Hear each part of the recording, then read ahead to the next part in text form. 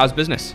It's good. Yeah, it's kind of crazy. This year, we've actually been very active. Whenever March kind of rolled around, we thought we were gonna probably be less active, very conservative from a new investment standpoint.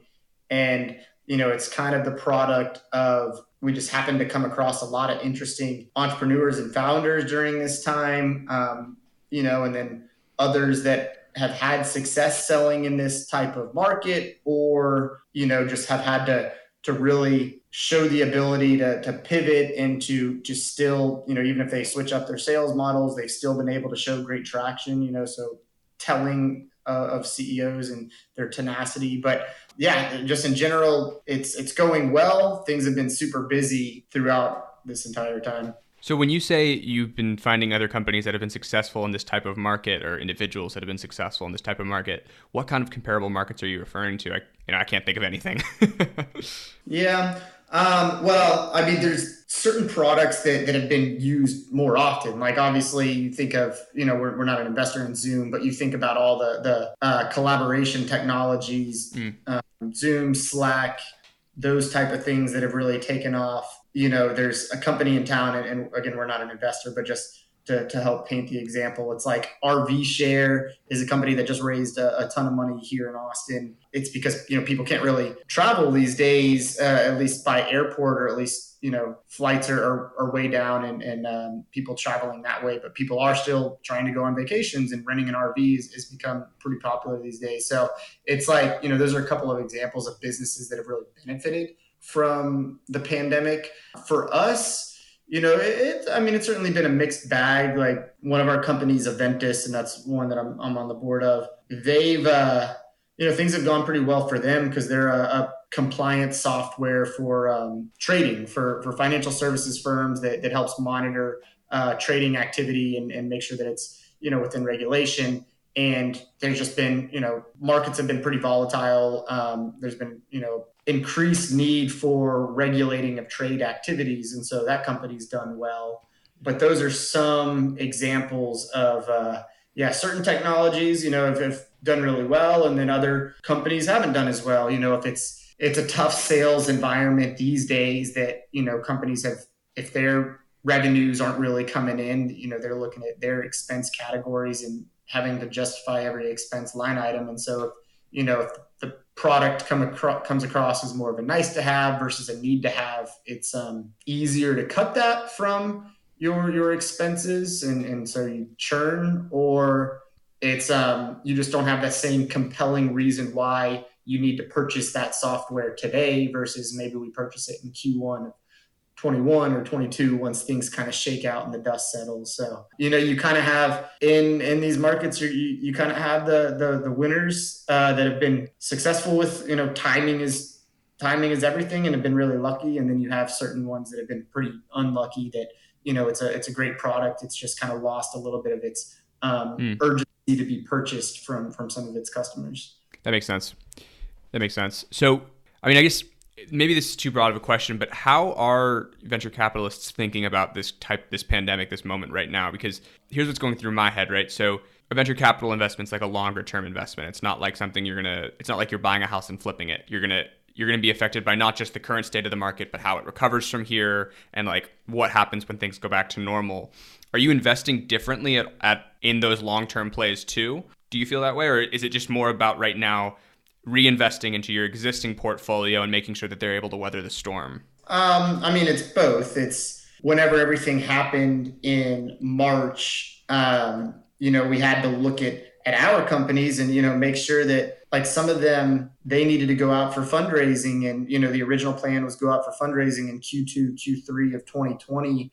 And so with all of this happening, the market dynamics have changed. And so we had, conversations with a lot of our companies that, look, we need to, figure out how to make cash last longer. Maybe we need to be a little bit, we need to be more conservative about what we're expecting in terms of sales. And so where does that put our cash runway and what changes do we make? Maybe we do need to push out some of the hires that we were talking about. Maybe we need to change our expense structure. We had a lot that, some were able to get out of their leases and certain things like that because we did have to take a very hard look when all this started at our portfolio and make sure that we could weather the storm. And certain ones, you were able to, fill the gap with cash needs, whether it was debt or some insider funding. So that certainly took place. And then whenever we're looking at kind of the other side of that question, whenever we're looking at new investments, I mean, there's certain technologies that have really taken off that, you got to ask yourself, like, okay, maybe things are going really well right now, but after the pandemic, is this where the market's going to be, or is the market going to pull back? And, maybe it's, you're not going to do every meeting isn't going to happen via Zoom once all this is done. And so, just as an example, so the world's going to recede a little bit from this, incredibly virtual world that we're in right now. And so how do we think that shakes out? And so, yeah, I mean, we're investors for the long term. So you kind of want to predict, like, okay, well, we think that this product, even if the market pulls back, there's still a very broad need. And, the fact that all of this has happened, it's accelerated people's familiarity and usage of some of these digital tools. So maybe the market's actually emerged a lot quicker. So you want to consider, once everything shakes out, what's the market for a product like this. But anytime we're looking at companies that have general ties to the macroeconomic landscape, and of course we did not anticipate this pandemic, but right.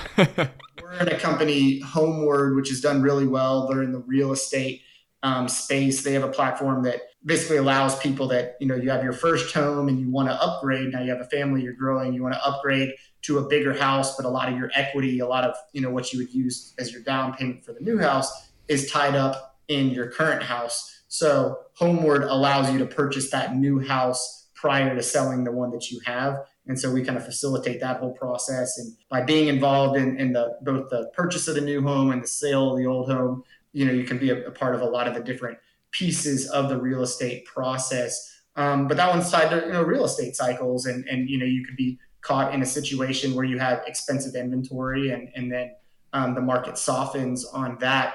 And we don't really, the plus to that model is you're really not there's always an out from any type of inventory that we have. It's going to be resold to the customer at a predetermined price. And so we don't take the same type of inventory risk that maybe some of those instant buyers take, like the Open Doors and such of the world.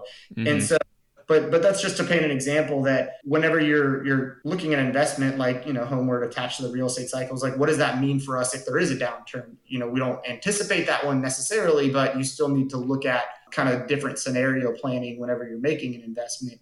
So long way of answering the question on whenever we're investing in companies now, it's, you look at the environment today, but then you look at how that environment will change. And then another answer to what you were asking is just looking at, whenever we're looking at investing in companies and even like our existing portfolio, usually you kind of have like, there's a couple of milestones that you want to hit from whenever we invest in a company. There's a couple goalposts that they kind of need to hit so that they can raise that next round of funding. Like our fund, we're $105 million fund, usually writing 1 to 3, $1.5 to $4 million checks in seed and Series A rounds. And, you need those companies. There's kind of general buckets of, you want them to get to, certain customer level adoption, certain financial metrics from revenue, certain level of product development, kind of things that they need to do with the capital that we invest so that they could raise a good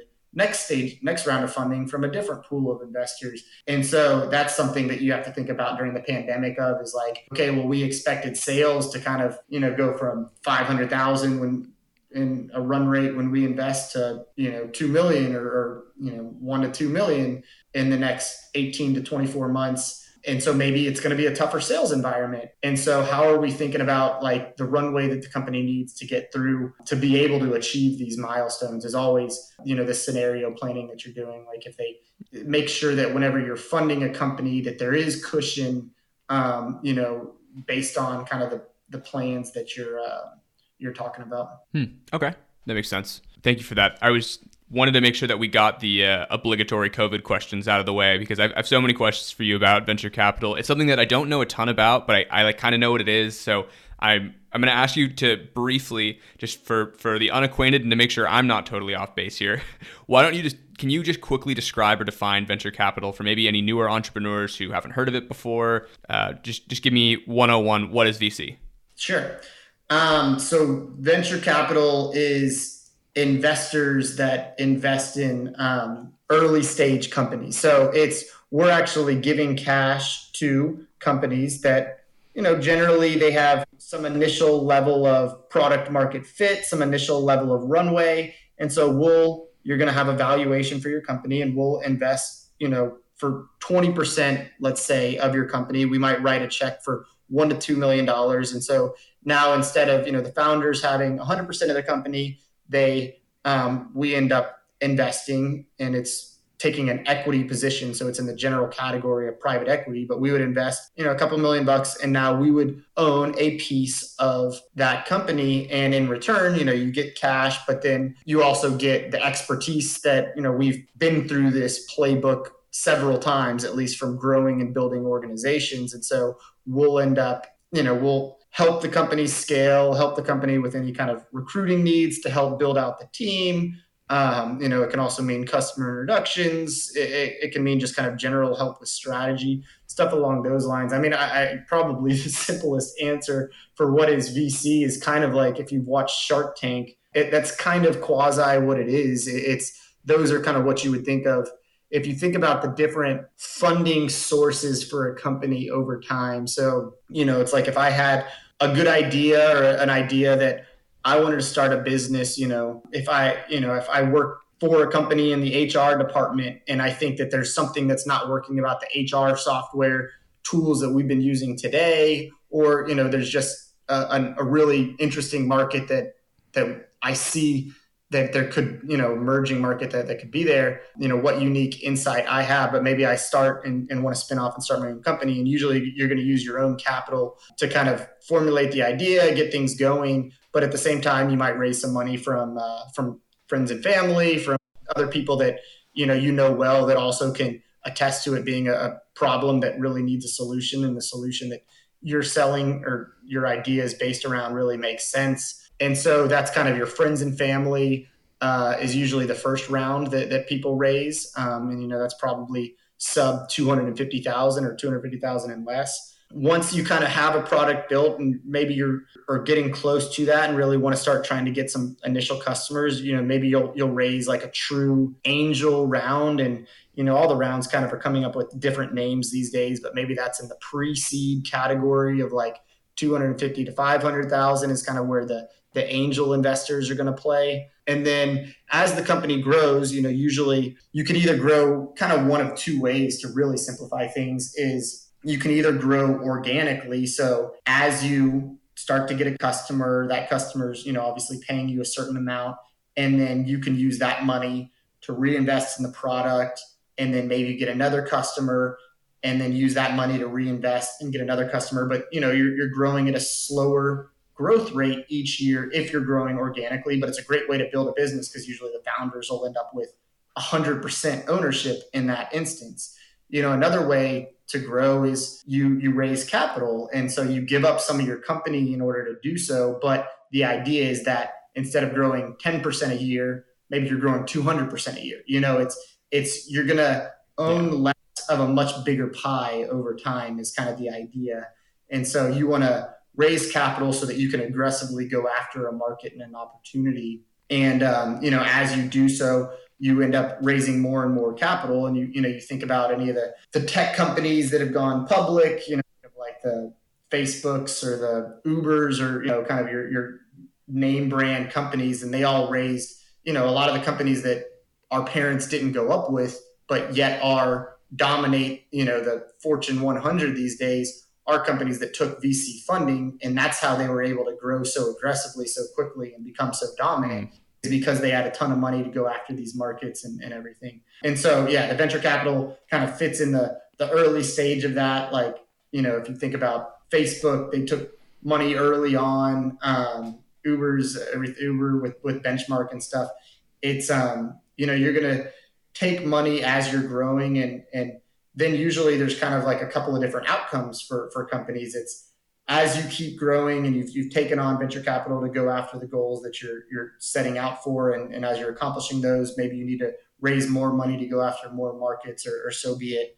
And in one scenario, you may end up getting acquired by a company. You think of like Instagram, for instance. Like Facebook acquired that once it got to a certain level, and it's turned out to be an incredible acquisition from Facebook. And so, you can build a product, and you kind of, as we're investing in companies, we're always usually thinking about like, what's an exit outcome? Like whenever we invest in companies, it's usually for your investment horizon is like, okay, in the next kind of 5 to 7 years or so, what do we think an outcome for something like this would be? And so who are the potential acquirers that would be out there? Who would, for that HR. Is that your job? Like, are you the person who thinks about like what's the potential for this for the exit strategy of this firm? Like, is that what you do as an investor? Yeah. Me and, the founder obviously should have a perspective on that. Like, if it's starting with like an HR example, like, as you grow this product, maybe it makes sense to get acquired by, you want to look at who could potentially get a ton of value for acquiring a company like this. And then do they usually acquire companies? Like what is kind of the sentiment of the industry in general? Do they usually buy third-party companies like this, or do they try and build it themselves? But, acquisitions are one route that happens with startups. And then if the company's very successful, IPOs, public offerings is really usually, if there's a public offering, that's really the company doing incredibly well for the most part. And so that's usually a goal, but there can be a ton of success beneath that as well. But to answer your question, so my role at the firm, so we're looking for companies to invest in. Probably a third of my time is spent meeting with founders, understanding what business that what their business is that they're going after, the market opportunity, but trying to meet with folks and source opportunities, see if I can find interesting companies for us to invest in. And then the other third of my time is really spent analyzing those companies and making sure that, it really does make sense for us to invest in. So yeah, competitive landscape is one of them, but yeah, market opportunity. How big do we think a market is for something like this? What is the potential universe of acquirers for something like this is certainly within that. And, what success have they had to date? What strategies have they tried? Have they seen success with that maybe we should double down on whenever we invest our capital? All things to think about. And then the last third of my time is spent once we actually make the investments, really working with the companies and trying to tackle our goals. How can I be helpful? What gaps does the company have that we need to help fill from maybe a leadership perspective, or help them with strategy? My background is it's investment banking and commercial banking from, I was out in the Bay Area for a decade, and finance is my background kind of through and through. And so my natural place to help out companies is really kind of help fill that CFO type role initially. Like usually when we're investing, they don't have a CFO yet. And so it's, help the companies with, it's not like you have some sales, but, here's kind of the metrics that we should be tracking, and the operational metrics that kind of help you understand if you're going after the right customer profiles and if we're getting the right return on those profiles. So that's kind of my natural way to initially help. And then from there, it's, just help the companies work through their strategy on hitting their goals, and really try and just be as value add as we can while still investing in entrepreneurs that can run the day to day. Like we don't want to in the weeds on really running the business. And you're obviously going to know more. The founder's going to know more about that particular industry than we ever will. But, we have seen companies grow and there's certain patterns to follow, and so we can help on that side. It's such a cool job. Like it uses so much analysis, and you get to really be in there with a lot of cool companies. I'm sure a lot of listeners would be really interested to know how someone pursues a career like that. A, do you have any advice? And B, what does the typical track look like? I've never even heard of someone trying to achieve, a career like yours. So I'd love to hear from you. Sure. So my path is easiest to speak of. it took me a while to kind of get here. So I started my career in investment banking out in the Bay Area, like I mentioned. And, it's anybody that's, kind of interested in finance, going accounting, going investment banking is certainly good to kind of build your chops on the finance side of things. The thing about investment banking is it's very transactional. It's all about making the deal and then it's on to the next one. So in investment banking, like there's sales side and buy side advisory stuff, but you're helping companies either sell themselves or you're helping a company acquire somebody else on the buy side. And so it's very transactional. Once, for example, once Facebook acquired Instagram, that deal is done, then on to the next one. And so my goal after that was like, I like the art of the deal, but and not to use that phrase, but I like that. I was thinking that was bold.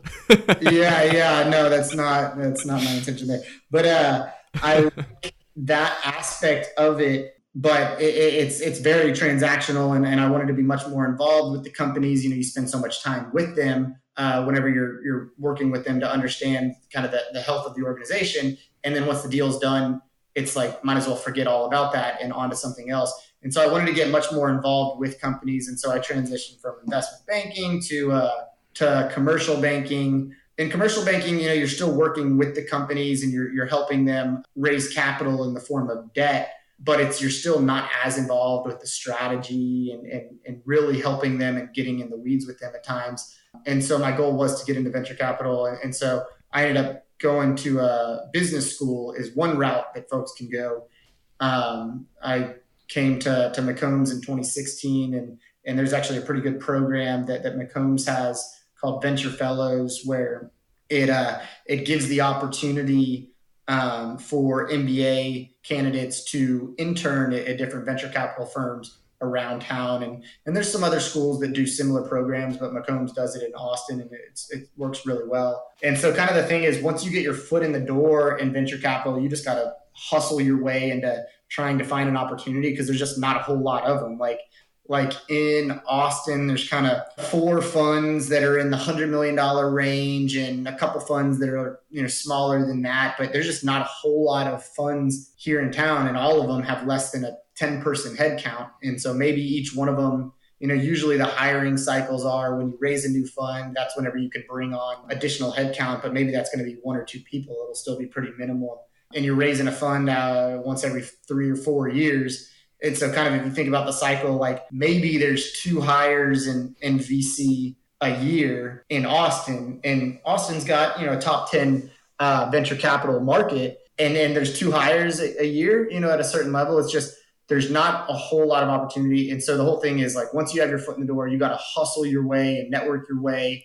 Oh my gosh. If you're given a shot, you just got to, really make the most of it. And so my thing was like, I was kind of given some internships several years ago, and it wasn't like there was necessarily a budget allocation to hire somebody at my level, but you got to just try and make yourself as indispensable as possible.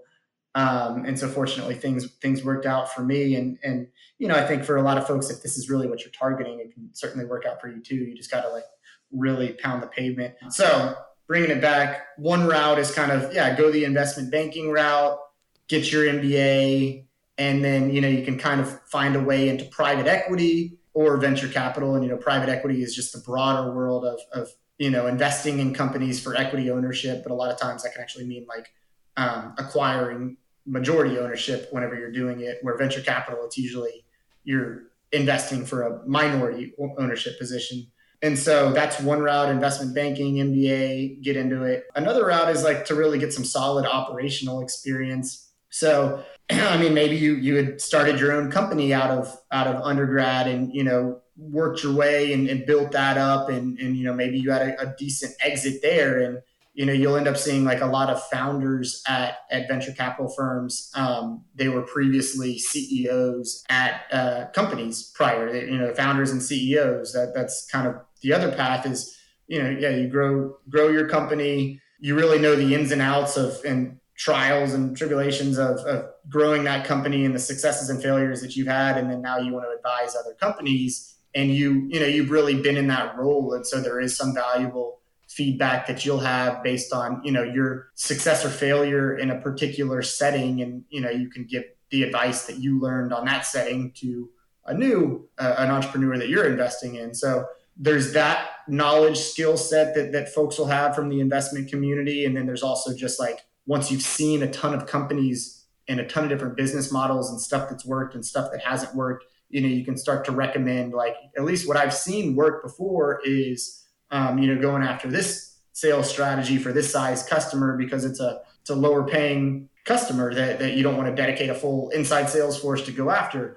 for instance. I mean, the whole thing that you're doing is, once you're on the VC side of things, you're really just trying to help the companies with strategy. And so, your role is like really sitting on that board and working with the CEOs and working with the different department heads on helping them do their jobs, and any advice that you can do to help them or, be as value add to them as possible. Once you get to the private equity world, it's much more of kind of a financial analysis type tool. That's why investment banking makes sense for going into that type of job, is because it's very much like, this company's growing at this pace every year and cash flows at this. We think we could optimize expenses in this range. And, if we invest in a couple of these areas, we think growth can kind of hit this new curve or this new slope. And then we could exit in 5 years for the same multiple, but, revenue's 2x, so 3x or 4x. And so you can get a much better return. So yeah, sorry, there's a lot there.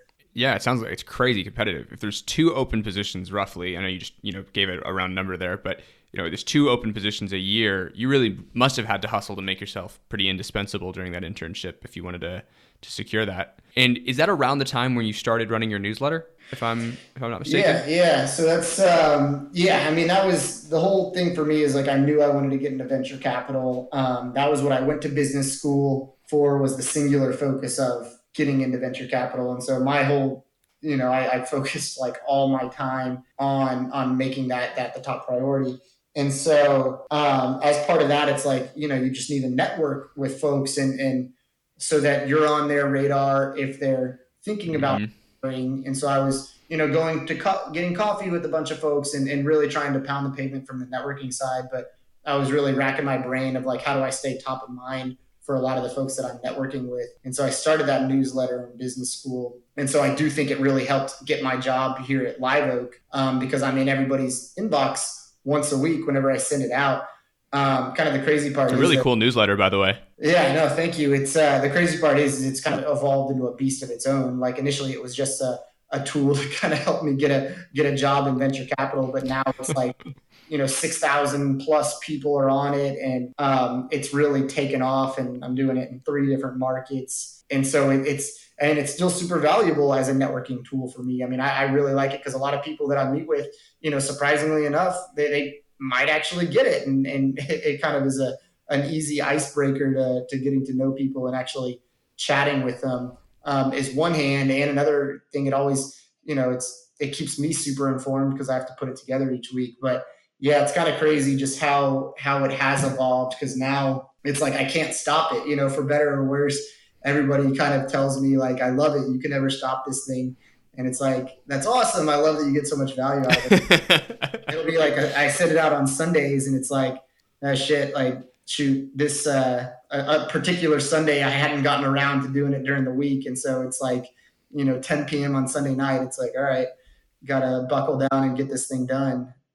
You gave yourself a never-ending homework assignment.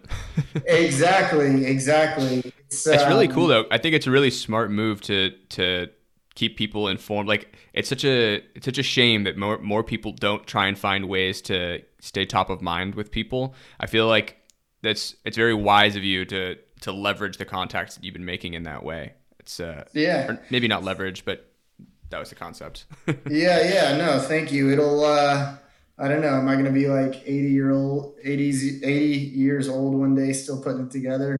Possibly. So I'm having a baby here. We're having a baby in the next 2 months. And I've had people tell me like, well, you're still going to do the newsletter, right? And I've gotten pretty used to like, I know the cycles of putting it together, and it doesn't require a ton of brain power anymore. So, but that's the plan. It's 3 years in running, and I've never missed a week. So, kind of is Wow. even if I could, even if obviously, I think I could miss a week and it'd be fine. But it's just kind of I think I just kind of have a work ethic, personal goal now that I would just feel way too guilty if I ever missed a week. So the centerpiece of your newsletter is like deal highlights, right? It's like funding rounds and that kind of thing. And it's all in Austin. You have one for Houston, and is it San Antonio or Dallas? It's the other one. Dallas, yeah. Is there really, like, I can't believe how much there is every single week. Austin must be growing like crazy in tech, right? Is my intuition correct there? Yeah, so you're right. So the newsletter is, it's a really great way to keep a pulse on what's actually happening in Austin. So every week there's a ton of new companies that are getting funded, a ton of companies that might be getting acquired. And I guess on that note, if a company's getting funded, raising capital, usually they're hiring a bunch of people. And so, for anybody that's looking for a job and they want to get in early stage tech, always look for companies that have just raised new rounds, because now you have more capital to bring headcount on. But sign up to Mason's newsletter. Yeah, exactly. Thank you. But it's always, it's a good, just to plug it a little bit more. It's a good way to really keep a pulse on what's going on here across funding rounds, acquisitions, big hires that companies are making, other just big headlines in general. So the question was, so Austin, there's a ton. If you just kind of read it each week, there's a ton that happens each week. Right prior to the pandemic, it was one of the top 3 new cities that people are moving to, top in terms of new people coming in terms of growth. A ton of big and exciting companies that have been founded in Austin that are really making waves in the headlines now. And then after the pandemic, I think things have only expedited. It's like, kind of your big urban, traditional urban tech hubs like Silicon Valley and New York are always going to have a ton of activity. But I think a lot of folks have realized that they don't necessarily need to be located in San Francisco to build a successful company. And it can be cheaper to build something in Texas and in Austin. And there's still the infrastructure in terms of capital, in terms of talent, in terms of, customers, acquirers, all that stuff can still be found in Austin. And then you get, cheaper cost of living. So you've seen a ton of activity and a ton of companies relocating their companies in Austin after the pandemic. But that was a trend that was persistent prior as well. So I have a few questions for you kind of from the perspective of entrepreneurs, like things that they can do in order to make themselves more palatable to investors. Should they be seeking VC round either now or at a later date? And some of these questions may be too broad, so you can feel free to be like, Max, that doesn't make sense. But when you're looking for a company to invest with, is there like a checkbox of things that you're looking for? Like, I've been in pitch competitions when they're telling me to do things like make sure you cover your defensibility, cover the team, cover X, Y, Z. Like, are there specific things that are more important than anything else all the time, or is it different in each case? There's always categories that you want to hit. Anytime a company's pitching us, usually they have a pitch deck, what's called the pitch deck, that has basic elements. Every pitch deck is going to have basic elements to it. You want to have, what's the problem, what's the solution, but then how big is that market is always something that we'll spend time on.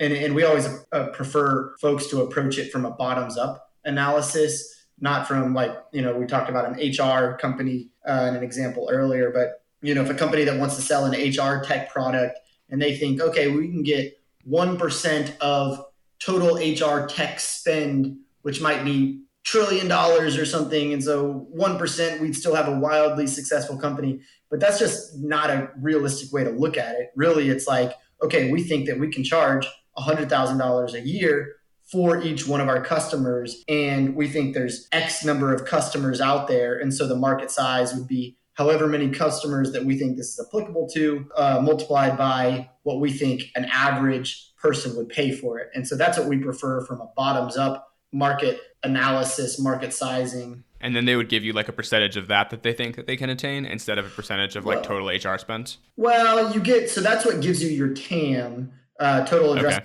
market. And then, you always think, okay, maybe we could get, if we're super successful, maybe we could get 5 to 10% of that market, kind of depending on how how much of a white space, how open that market is. So, generally we're kind of underwriting businesses. Do we think it's at least a couple $100 million market? If we can get 10%, we could build a $50 million business. Like that would be incredible. And so you kind of want to be able to think about things like that. And then, so whenever you're thinking about the pitch deck, you have your problem, your solution, the market opportunity. And then, the team slide is always super important. It's like, we'll always say first that it's the entrepreneur that you're backing. So understand the team and why they have a particular skill set to tackle this problem. And then the other part is like, the traction. Have you sold any customers to date? What's your financials look like? Just to help kind of validate, oh, you have sold customers and you've been able to generate this sales price per customer. And so that goes into the market sizing equation. And it can also show like, look, we're acquiring customers with these strategies. If we had more money, we would double down on these strategies. And, we think we could get growth from X to Y if we do that. So you generally have those sections. And then, there's always like the ask slide to understand what the financing request is, and then what are the use of funds for that request. For us to invest, generally, I can caveat everything that I would say, but generally we're looking for companies with initial product market fit, which means that you have some initial customers that are paying for your solution to suggest that, there really is a problem and the solution that you're providing really makes sense. And they're also customers in the market that you're going after.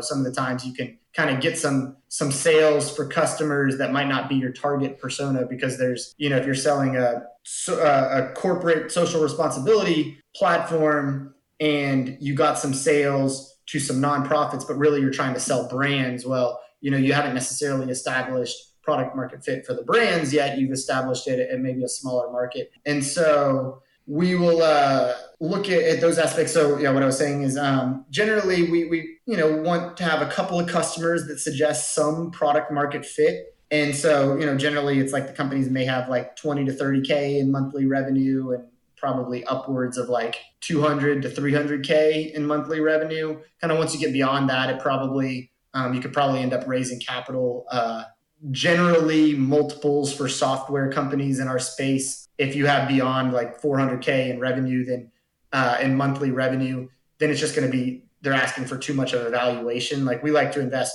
1 to 3 million and still get 10% of a company, at least 10 to 20%, but in the double digits. Right. So it's always like, who's the team? If it's an incredible team that, has maybe had success building companies before, maybe we'll invest pre-revenue. But if it's, first-time entrepreneur, really, credible guy, but first-time entrepreneur, we might want a couple of data points around customer traction. And then sure. So it's kind of a sliding scale. Is defensibility like a legitimate concern? Is that something that you guys worry about a lot? It's something that I hear a lot of paranoia about whenever people tell me about their ideas, like, oh, I'm afraid to tell you what my idea is because I don't want anyone to steal it. But how serious is defensibility as a consideration for you when you're investing? Yeah, I mean, you want to have some technical or data moat that prevents somebody else from just completely copying what you're doing. But defensibility goes hand in hand with like kind of customer traction. Like, it's execution is a lot to it. Like if you can really execute in a market, that's what helps with the defensibility a little bit. Like, let me think of like a good way to say it. But I mean, there's always going to be the threat of like, well, why can't Amazon just do this? Well, it's like, yeah, I mean, sure, Amazon's got billions of dollars. Like, of course they can do anything. They can do anything. And so it's like, it's really trying to prove out and get some traction and build out, and target a space and build an interesting company, because maybe these big guys, they could maybe do it themselves, but maybe it would just make more sense for them to acquire you than to invest the amount of money and the amount of time to get their product up and running. So, you do want to have defensibility, but I think, defensibility doesn't mean anything unless you have traction. Sure. Fair enough. What kinds of mistakes do a lot of entrepreneurs make when they're looking for investments? Yeah, probably a couple of categories. It's Well, okay. So first off, just on the pitch deck, the market sizing question, market sizing Right. thing is common. We'll see folks just approach it in a way that doesn't really make sense. Some pitfalls that groups will have is just, maybe you raise too much money early on. And so you give up too much of your company. If you raise like, a couple $1,000,000 whenever you don't really have product market fit, you might end up giving up majority ownership of your company or still a significant piece. And so you don't necessarily need to raise everything that you want. And I mean, also that's assuming that it's easy enough to get that capital. But, a lot of times we'll tell folks like, okay, well, you're trying to raise 6, but if we raise 3, what if we try and prove out, instead of proving out these 7 different data points, what if we can really prove out these 3 points and really hammer it home with $3 million?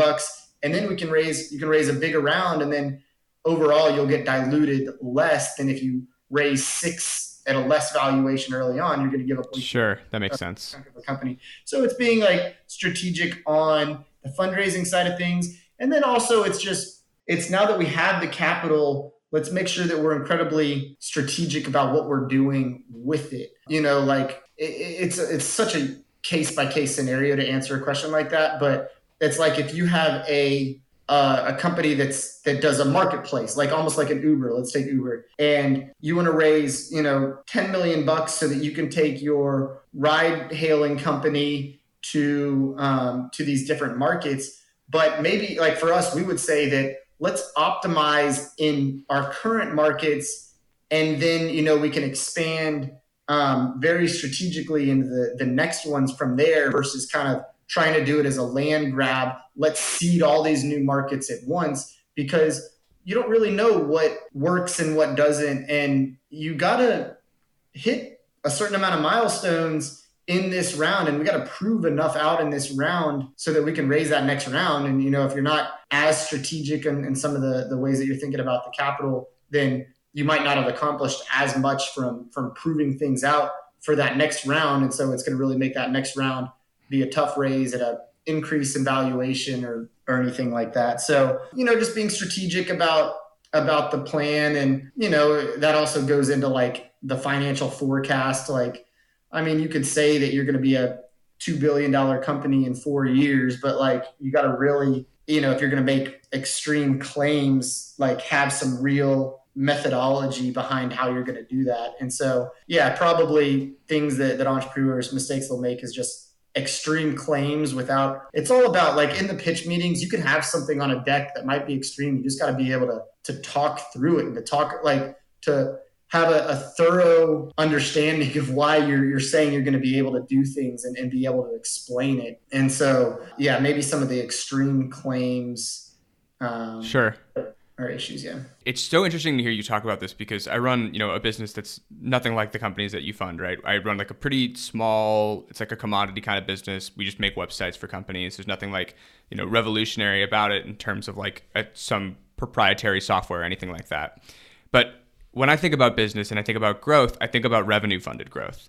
And when we're having this conversation, you're talking about, you raise your seed round, then you have to, use that money to validate the growth further, given a certain excess input or given a secondary input or another round of funding. At what point do you expect that a company can stand on its own 2 legs and or is that never an expectation? And that's just my incorrect way of thinking about the situation. Yeah, I mean, there's different strokes for different folks. It's like certain business models, I guess we'll kind of call it like a lifestyle business. Like you don't need to raise venture capital. You don't need to be trying to aggressively go after a market. Like, I mean, if you have a good team and, the business is generating a couple $1,000,000 in revenue and there's cash flow, and you're not trying to grow 2x year over year, you don't need to kind of sustain the lifestyle that you want and everything, then that's a completely fine business. I guess to common pitfalls is back to kind of, this ties into that question, is like, you got to make sure that you're on the same page with your investors. Like for us, if we invest in a company, like we're kind of underwriting this to be a, tens of millions of dollar company in the next couple of years and to eventually exit it and make a great return for our investors. And so we're not looking to invest in a company that's trying to grow 10% a year and get to cash flow positivity and kind of stay at that same kind of level playing or stay flat, we're expecting you to like, not uneducatedly target and aggressively grow, but like, intelligently, aggressively try and grow your company. And so that'll be a different for a lot of companies is it doesn't make sense to raise capital because you're not necessarily like trying to target all these different things and it can be a great opportunity and just have a couple $1 million business and maybe there's just not a big enough market that you can really capture with the product or solution that you have. Like, a lot of companies like take your company for instance, it's probably completely fine to build a good business here and there's similar businesses in other cities and similar businesses in the same city and it doesn't make sense to raise a bunch of money because there's just the problems already being solved in certain ways by other folks. And so it's, you can't necessarily see building a massive business out of this. And so then it doesn't make sense to raise capital. And then you own 100% of it, or you own, you and your founders own 100% of it. And so y'all get to decide all the different directions for the company. With once you bring on additional capital, you have more people around the table that own some of the company that are going to hopefully for better try and steer the ship. But it's also not your ship alone to steer. I appreciate you saying that. It's really interesting. Thank you for enlightening me. So I always like to wrap up with a few rapid fire questions is what I call them. And they're rapid fire in the sense that they're not necessarily like sequentially ordered. Like they're not leading into each other. They're just things at the outset of this conversation that I was curious about that we didn't get to. Okay. So first thing is, and I ask this to almost everyone, is like, who are your like go-to gurus in your space or outside of your space in business in general, podcasts, books, whatever it is, like what authors and those people have been influential for you? Yeah. Twitter is super good at kind of keeping up with I feel like the only people on Twitter these days are like politicians and venture capitalists. But that's a good way of, following the people that you admire and your role models and, seeing what interesting things that they're reading or they're talking about and spending their time. And so, I'd suggest like following like Bill Gurley is somebody that I look up to in the venture capital community. And so I follow him. In terms of keeping myself informed, I think in this role, you need to be very well informed on what's happening in the market and just, within your own portfolio companies, what does the competitive landscape look like and how is that evolving? And just as you're looking at companies, the same thing. And so I try and like every day, there's 3 different newsletters that I'll read each morning that help me kind of prep for the day. Axios has this one called Pro Rata, which is very similar to Fortune, has Term Sheet. Fortune also has one called Data Sheet and one called CEO Daily. And those are great at just staying informed, make sure that I'm on top of what's happening in the world. And it kind of summarizes what happened the day before and what should happen that day.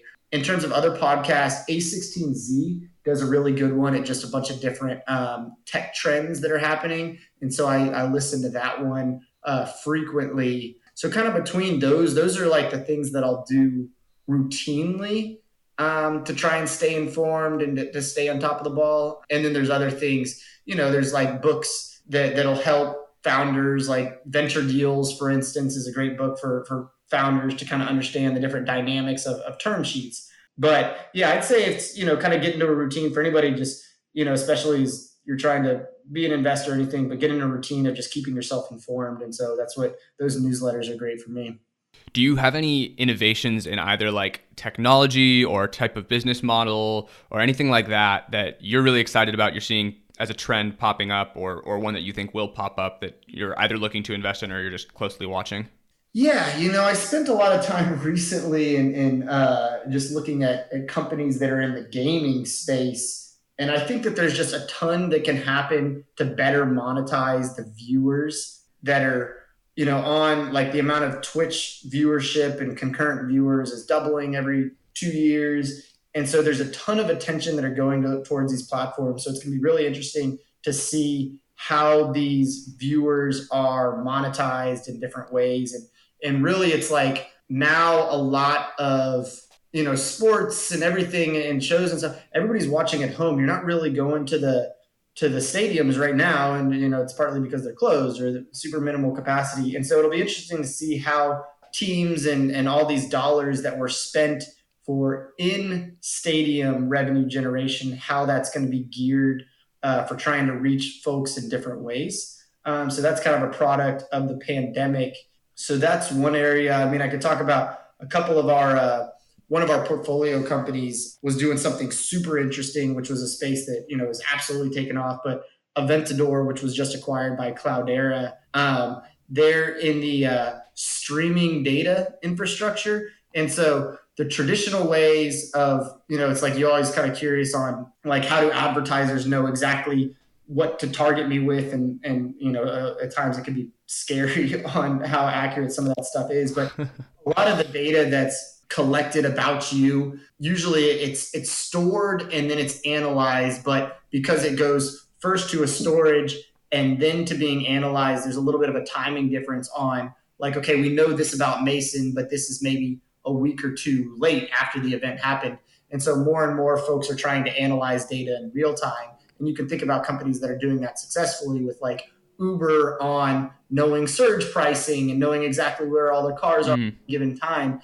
And so Aventador was really democratizing that full, like Uber is able to do it by putting a ton of resources into these teams and spending a ton of money to build these teams to be able to do this stuff. And Aventador is a platform that democratizes, allowing other companies that don't nearly have the scale or resources to analyze their data in real time. So, that's a trend that you're still going to see. It's freaky, and it's going to get freakier with just companies and everything being able to target you in quicker and quicker ways. Awesome. That's super cool. So last question. Why did you choose to go the investment route rather than founding your own company? You clearly have the mind to, be an entrepreneur, but you chose to do something else. What inspired that? Maybe never say never, but the investing side of things is super exciting because you get to work with several different incredible companies. And I mean, I've always kind of been, you got to kind of have like a gambler side of you, I feel like this business. And that's always, I've kind of enjoyed that side of things. And what this job is, you're really analyzing companies and trying to pick really good ones. And then, there's a ton of work that's involved to really help those companies succeed. But I like the opportunity at getting to look at, several different companies and really help several different companies grow. So it's probably the diversity aspect that's really interesting. And then the other side that's just super interesting about it is like, so we are sector agnostic. We only invest in Texas companies, but we'll invest in companies. There'll be tech companies, but they could be across legal software or real estate or HR, kind of across the categorical spectrum there. And by doing so, I mean, it's a really interesting job because I stay informed and I got to make sure that I'm educated in these spaces. And so you get to be really informed and the job makes you that way, but just on a ton of different categories versus if you're a founder, you're going to absolutely know a ton about one particular space or, maybe one space a lot better than others. And so I think it's the diversity aspect that I really like about the investment side of things. Mason, thank you so much. Where can people find you if they want to, follow you or keep up with what you're up to? Yeah, Twitter's a good one. And then my newsletter is on there as well. So what is it? It's Mason _Rathe. So MASON_RATHE. You can go on there and you can, on my profile, there's a link to follow my newsletter. And so I think that's a one that everybody in Austin should sign up for if you're just trying to keep on the market. And so, yeah, that's a good way to keep up with me, and then send me a message. If anybody's raising funds, you're based in Texas, love the chat. So shoot me a message and we can catch up. Awesome. I also made a really easy URL for you too. If you want to sign up for Mason's newsletter, it's at tinyurl.com/Mason's newsletter. So you should be able to get to that and sign up to his free newsletter as well. Mason, thanks again. It was really fun interviewing you, and hope everyone enjoyed. Thanks a lot, Max. Take care.